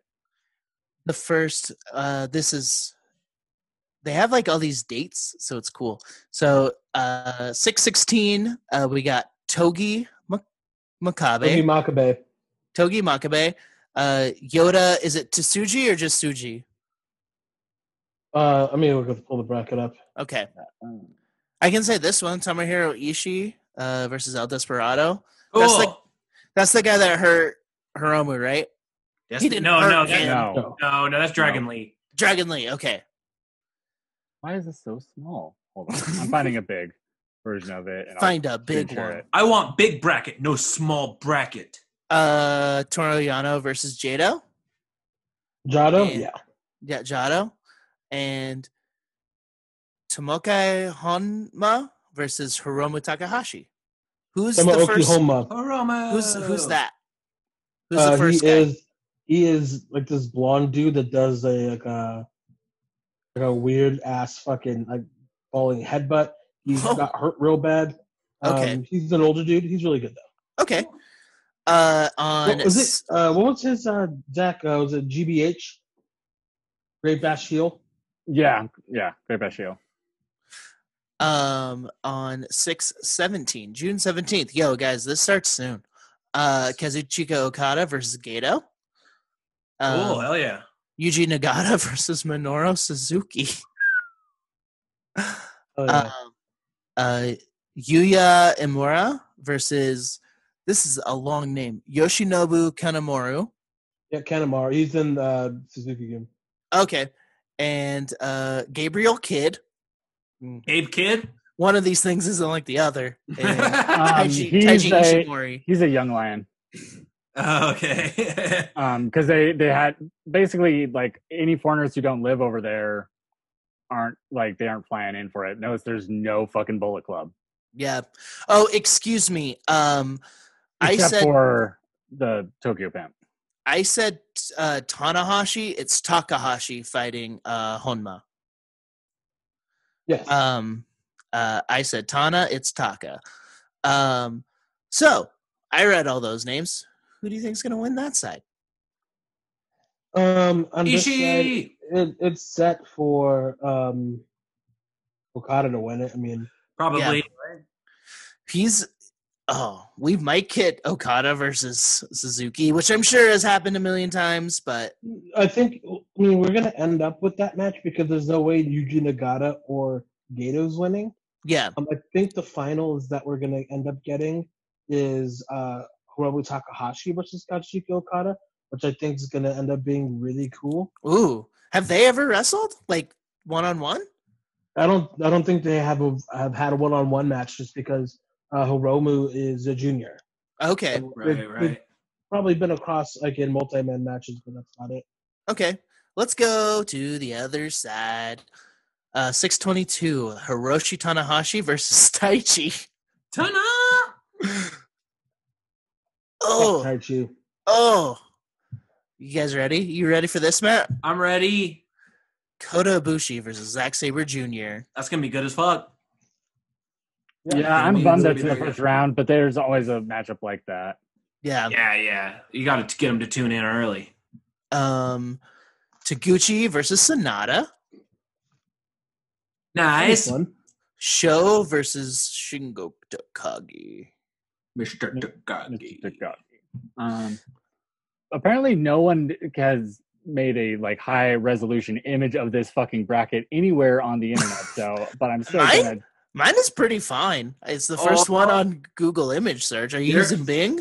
Derek found that good. You using Ask Jeeves? Are you asking Jeeves? I'm fucking using Bing. I quit the SEO industry and I forgot how to Google. Guys. That's the thing. Host disabled attendee screen sharing, Derek. I didn't disable shit. It just happened like that. Did you try using dogpile.com? I mean, not for this. For some other stuff. Nice. You know what? I'll just fucking share it. There you go. Don't share it. Save image. It's a trap. You could just or you could just deep throat your mic right now. It's open image in new tab, but speaking of not knowing how to use the internet. Oh, I don't know how to use computers. I don't know what's going on. It's my job, but Tanahashi. Tana! Yeah, I'm excited. I'm sorry, everyone. Okay. I'm so glad nobody listens to us. This would be unlistenable. Sorry. You got like 5 people. There's 1 or 2. Sorry, Emma. What's up, Blurk? Sorry, Emma. Sorry, Eric Larson. What's up, Rick? You got a cute new dog named Tex. Oh, I didn't know that. Yeah. Y'all doing good over out there? All right, that picture is just black and didn't save. Let's not. Let's just go. So it started. Okay. Hiroshi versus Yoshihashi. Who the fuck gives a shit about that? Then Yo and Bushi. That'll be fine. We got Satoshi Kojima versus Evil. What a weird match. And Hiroki Goto versus Yujiro Takahashi. Nice. Yeah. Who's winning this side? Santana? Maybe. I don't know. I don't know about kind of. I mean, the one I would think would either be Kota Ibushi. Maybe you give it to like a Goto. I don't know. Yeah. I would think I'm gonna go with Shingo Takagi, maybe. Mr. Takagi. Shingo might be a really good one. So I don't know. Who knows? Because he's a heel. Yeah, that was kind of the big thing. Also, usually like whoever wins the New Japan Cup isn't necessarily like the same person who'd win the G1. Like they'll have like Ishii win or shit like that. So yeah, never know. Kenta has a super easy road to at least make it to like the semis too. So I don't know. This will be really fun. Wait, where is Kenta? On the left or the right? Bottom right. He only really has Evil or Goto that you could lose to until the quarterfinals. So Kenta? Yeah. He's on the fuck, this is last year's. God damn it. Google's betraying you. It is. I give up. The church has ruined you, boy. You're not a boy. You are a they. I I was just trying to use a phrase. I'm a wrestle boy. Yeah. All right. Japan's back. I'm going to watch a lot of these matches, I think, because I'm excited. I'm excited. How long have they been gone? Since everything started, they were like them and like Ring of Honor were like really the kind of the poster children, if you will, for how to experience this shit right. March or early April. So yeah, it would have been mid-March when they stopped doing stuff. Yeah. All right. Well, let's do one more thing before we call this done. Before we get the old go home cue. And it's time for my favorite segment of this show. Questions from Blurg. Oh, what? Questions from Blurg. Actually, you gave me money, so that's true. That's all right. What's the worst movie you've seen in the movie theater? Black Knight. What? You don't like that Martin Lawrence vehicle? I love it, but it's an awful movie. Yeah. So part of the thing with me is like if I'm going to the theater, I've done the research, I'm gonna like it. But here's the thing: when I was young in Caldwell, there was a movie theater. Linden 3? The Animal. Yeah. Oh, did the Animal at Linden 3? That's a good one. So yeah, Linden 3 was cool. It was like a 3 movie theater in Caldwell. It was like the place to go see movies in Caldwell. Mm-hmm. And at the end of the school year, you could do this thing where you pay like $20 or whatever, and you get to go see a movie. It's like once every week or every 2 weeks, and you get like a small tray with popcorn and drink in it or whatever. But the thing was, and I remember for some reason it was the Flintstones movie, the like first one with that movie rocks. John Goodman's in it. Perfect casting. Fucking star-studded cast. The movie itself was not the issue. Oh, okay. But this is the worst movie I've ever seen in theaters because the Linden 3 also kind of fucking sucked. But I loved it, and I have nothing but fond memories. But the movie went out like 10 times during this movie. So like you would watch every like 3 or 4 minutes, and then it would just cut to black, and then you'd have to wait for 3 or 4 minutes, and then they'd bring it up again. That rocks. Yeah, it was like it's an experience, but it was the worst movie I've seen in a theater because I don't. I just remember being a kid, like I don't want to keep sitting here. Yeah, I had that happen to me at a midnight release of something. So when you're waiting for them to get everything back up and going, and you're tired, yeah, I'm too old for that shit now. Yeah. So with the with that thing that you got after the school year, Tyler and I went to that. We got it like 1 year, and instead of seeing the movie that we were supposed to, we went into The Animal instead. Nice. So maybe that actually no, I changed my answer from Black Knight to The Animal. Okay. Yeah. Linden 3, shout out, R.I.P. Now it's a place you can buy sinks and toilets, which kind of feels like an analogy for the whole fucking world. You used to be able to go see wonderful movies. Now all I can do is buy sinks and toilets. So I used to go to bad movies on purpose. Hercules with The Rock. The Last Witch Hunter with Vin Diesel. That was a bad one. I don't remember any others. Those two stuck out. But the worst movie I ever saw in theaters was M. Night Shyamalan's Avatar: The Last Airbender. Because it was a bastardization of the greatest cartoon on television. Heard that. And I've heard that. Terrible. I don't know why I didn't walk out. I don't know why. I was so upset. Were you just hoping that it'd get better? I was hoping something would happen. I don't know. They purposely pronounced every name incorrectly. It's a fucking television show written in English. And switched white people to being good instead of bad. Yeah. And M. Night Shyamalan was the bad guys because he wanted to be the Fire Lord. I literally started watching Fire Nation. That show this last week. Yo, it rips, right? For the first couple episodes so far, yeah. It's okay. So I started watching Wait till you get okay. Which is my fucking jam. Hell yeah. But then Anya started watching with me, so that like Avatar became like the show now that I'm watching on my own. So. When you're done watching Avatar, seek out Korra because it gets real good. She-Ra fucking rips. My favorite worst movie, I was trying to think through it, and I realized all of them were in movies I saw with my same high school girlfriend, and they're all terrible. And I cannot choose. My old answer was John Tucker Must Die.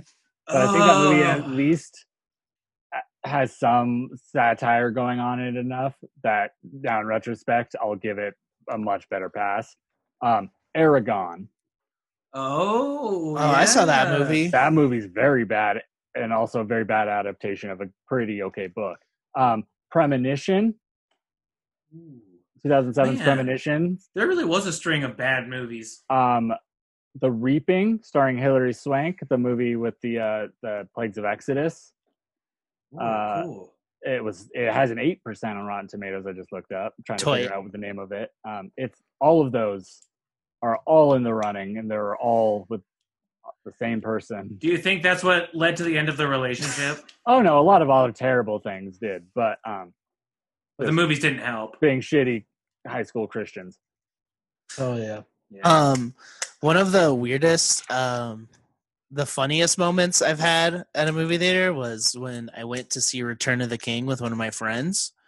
For everyone, that's the last Lord of the Rings movie, and he said they set it up for a sequel. I was like, you're like, bro, this is the last in a trilogy, bud. I mean, there's the extended universe and the Similarium. Fucking Thousands nerds. of years of history to draw upon. Next question, because I could talk about weird movie experiences forever. Right. Which would you rather live without, salsa or barbecue sauce? This is easy for me. Barbecue sauce. You can get barbecue sauce the fuck out of here. I'm sorry. I love barbecue sauce, but same I do too. I love barbecue sauce. It's literally one of my favorite condiments. But salsa's special. It is. So here's the What thing. are you gonna dip tortilla chips in? Barbecue sauce? Actually, This is the thing. Go for it. This is what we're starting to get into definitions here. Oh fuck no, we're not doing this. Because, Yeah, we are. Because salsa means sauce. Yeah, I mean, Barbecue are we talking salsa. just like salsa in the terms of like a chunkier tomato or tomatillo based thing where you dip chips in, or salsa as in even including pico de gallo, or salsa if you're just talking you're getting red or green sauce, that also salsa. So You can also do that with barbecue to an extent, right. But Stubbs, Sweet Baby Ray's. There's the AC kind you use as masterpiece. rubs and but There's Carolina. There's vinegar based. There's mustard based. That weighed heavily into my decision making for me, was that there are so many different types of salsa and a rich, beautiful history behind it. When it comes to barbecue sauce, significantly less of a rich history because it's basically just fucking vinegar, ketchup, and whatever else. I don't know what else is in it. Molasses, brown sugar. Molasses. I do like a good barbecue, but of course I fucking love salsa. So, Green sauce from Los Betos is one of the greatest things my in favorite the world. food. I would drink it. I'm not going to answer this until I get clarification on the meaning of salsa. Y'all filibuster on that. I need to pee so bad I'm gonna die. To me, I just think though I love barbecue. Yeah. So I literally during this was trying to order Dickie's barbecue. I think it means. I mean, when I think, I'm gonna go with what Blurg probably meant, which is something you dip chips into. So hot sauce, taco sauce, stuff like that's still on the table. To me, I think salsa. I think tomatoes. I think onions. I think cilantro. I think yeah. Anything with a tomato or tomatillo garlic base. Yeah, that's not sauce. Italian. Well, taco sauce, like a green sauce I have in my fridge, it's just in a bottle. You're not dipping chips in that; you're just putting on tacos. I would count that as salsa. I would count that. So it's anything with a tomato, onion, garlic base. That is not Italian. Barbecue That's sauce? not Barbecue Italian. sauce with onion and tomato bases. I mean, look, you don't have to answer the question. I'm not going to because I don't, because the question I'm putting the system on because your trial. answer's barbecue. No, it's because I'm not the biggest like super chunky salsa, but I love Mexican hot sauces and stuff like that. Yeah, it's that. It's that too. If I'm gonna dip chips, I can also use queso, which I love, or shit like that. So there's just a lot of stuff. Yeah, I understand that. I in my head, I factored all of that into counting as salsa. Yeah. So for me, I was like, if I'm giving up salsa, I'm giving up all of those. If I'm giving up barbecue sauce, I'm just giving up barbecue sauce. But I love barbecue, and I think maybe since, like, I don't know, I've been making like ribs like every couple weeks and doing stuff like that. It's I respect it. I respect that. I got a grill, and it just changed the game. It feels nice. I love the smell of the grill going. I love my baby grill. Grills are fucking nice, dude. I got a little charcoal grill, and it's the best. That's what we have too. We have a little charcoal's good. We have a little Weber charcoal grill, and I fucking love that bad boy. I had a propane one because I like convenience. It is super convenient. It's a pain in the ass to do the grill. Okay, but yeah, I'm tossing this back to Emma. You got to give me clarification on what you mean, and then we will get back to that. So have my answer next week. Have you ever had an experience with an alien or other cryptid-like being? Yes. Yes. Oh yeah, Matt, I've heard your story about this. I've had a couple different crazy alien story. I mean, so here we go. The first one that's crazy. The first one that's fucking crazy was that one time I was in a hot tub with two of my very best friends, Mason and Brandon. Shout out. You don't listen. But we were just hanging out in Mason's backyard. And we were just talking. And Cody Chavez was there? Cody Chavez was not there. I think I had written him out at this point. But no, he might have been in the military. It doesn't matter. But we were sitting in there. Now, here's the other thing. It's hard because when you're in Idaho, it's hard because we live next to a military base. And people are always like, oh, you saw something crazy in the sky? It's fucking military. And I get that. And people can probably say this about this story. But we were sitting in the hot tub.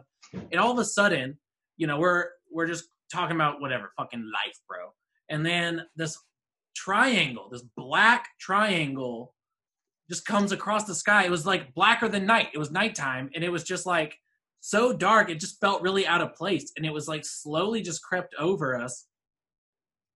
It was like boomerang style. Like it looked like a weird boomerang style thing. Like a stealth bomber?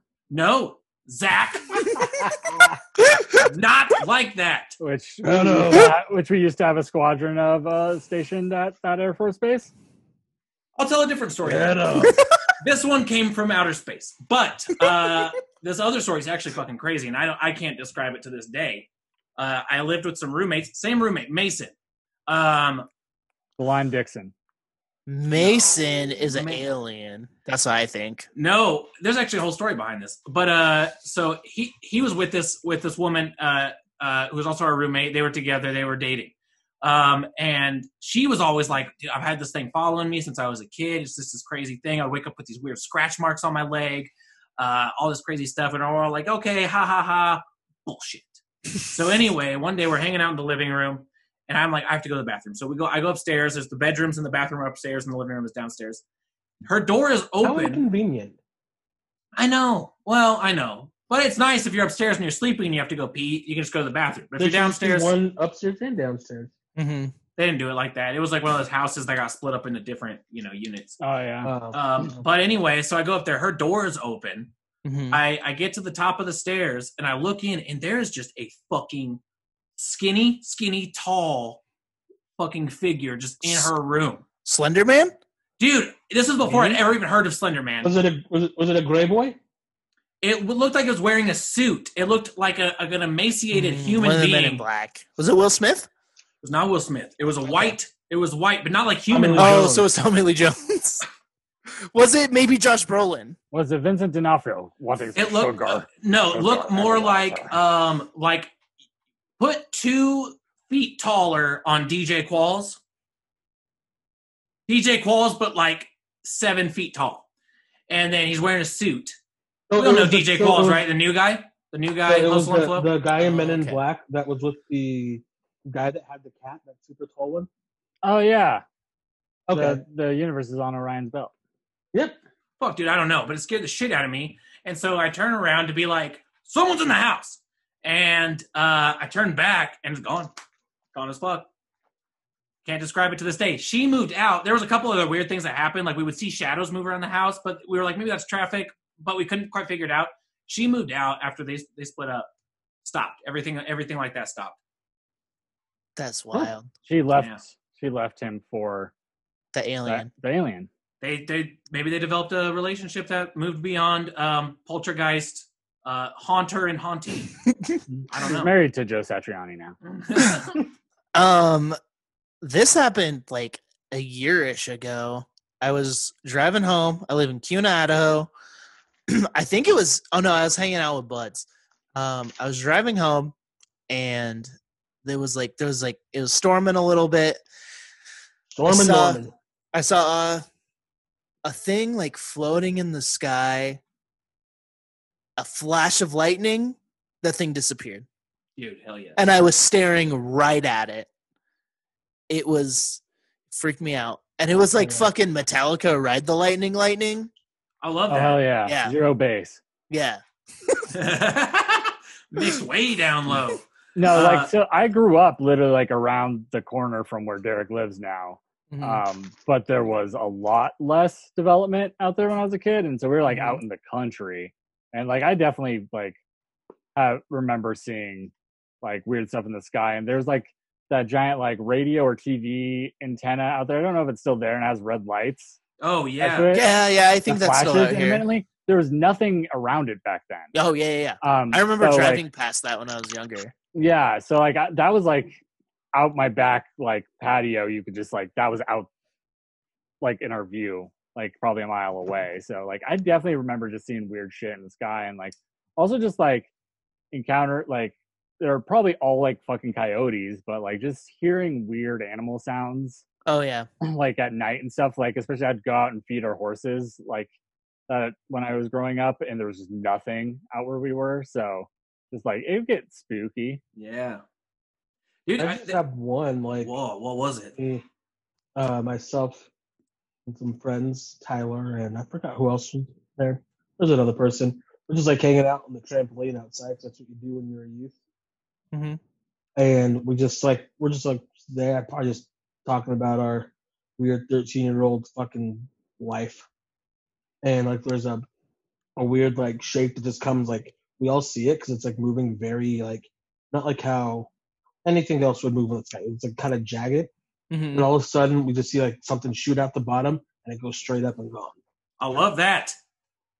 As a cow. They say that Idaho. So that the paranormal hotspot in Utah at the Uintah Basin, the Skinwalker Ranch. That there is something geographically about where we live and near where we live that is a hotspot for seeing stuff like this. I think it's fascinating. I think that's desert parallel, my dude. It's desert. We're in the desert. We're in the desert and the 45th parallel. Yeah, we're halfway between shit. I'm one of those people that gets sleep paralysis. That thing where you're like you can't move, but there's like a figure that is like coming like towards you. Have you guys ever known? That's just Bret Hart. I clogged Don't the toilet. move, Matt. Oh, hello, I clogged the toilet again. Like, oh, Brett. No, it's like this thing where you like are your brain wakes up, but your body is still in that sleep place. But there's this like, there's a feeling of a figure there. It's common. A lot of people have. No, it. I know it exists. It sounds fucking terrifying. In your house hanging out with Bret Hart? It's very, very scary. But I'll tell you what I'll tell you what makes it go away. Cannabis, baby. Toy.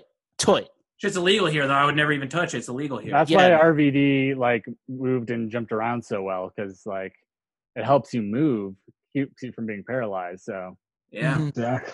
Makes you move good. He got his move vitamins in. I think it just keeps my anxious brain asleep. Yeah, that's probably it too. Well, that's it. That's all the questions. Bye. all right. Anything else you guys want to say? Anything else you want to talk about? I got this tiny kendama today. What is that? What is that? Is that a little yo-yo? Oh, that's cute. That's cute as fuck. I can't play it, even though I can play kendama. It's just so tiny. That's way too tiny. Yeah, you will learn. You will learn it with practice. Drew would probably like that. He's a fucking yo-yo nerd. I know, and kendama. We've talked. Just reiterating what we started the show at. I mean, like it's fun talking about wrestling, but just remember, don't tune out too long. Take care of your mental health, but keep in it. Like don't stay angry and do something. Oh yeah. That's it. Thanks for listening. Wrestle Boys 316 says, again, Black Lives Matter. All right. Clap again.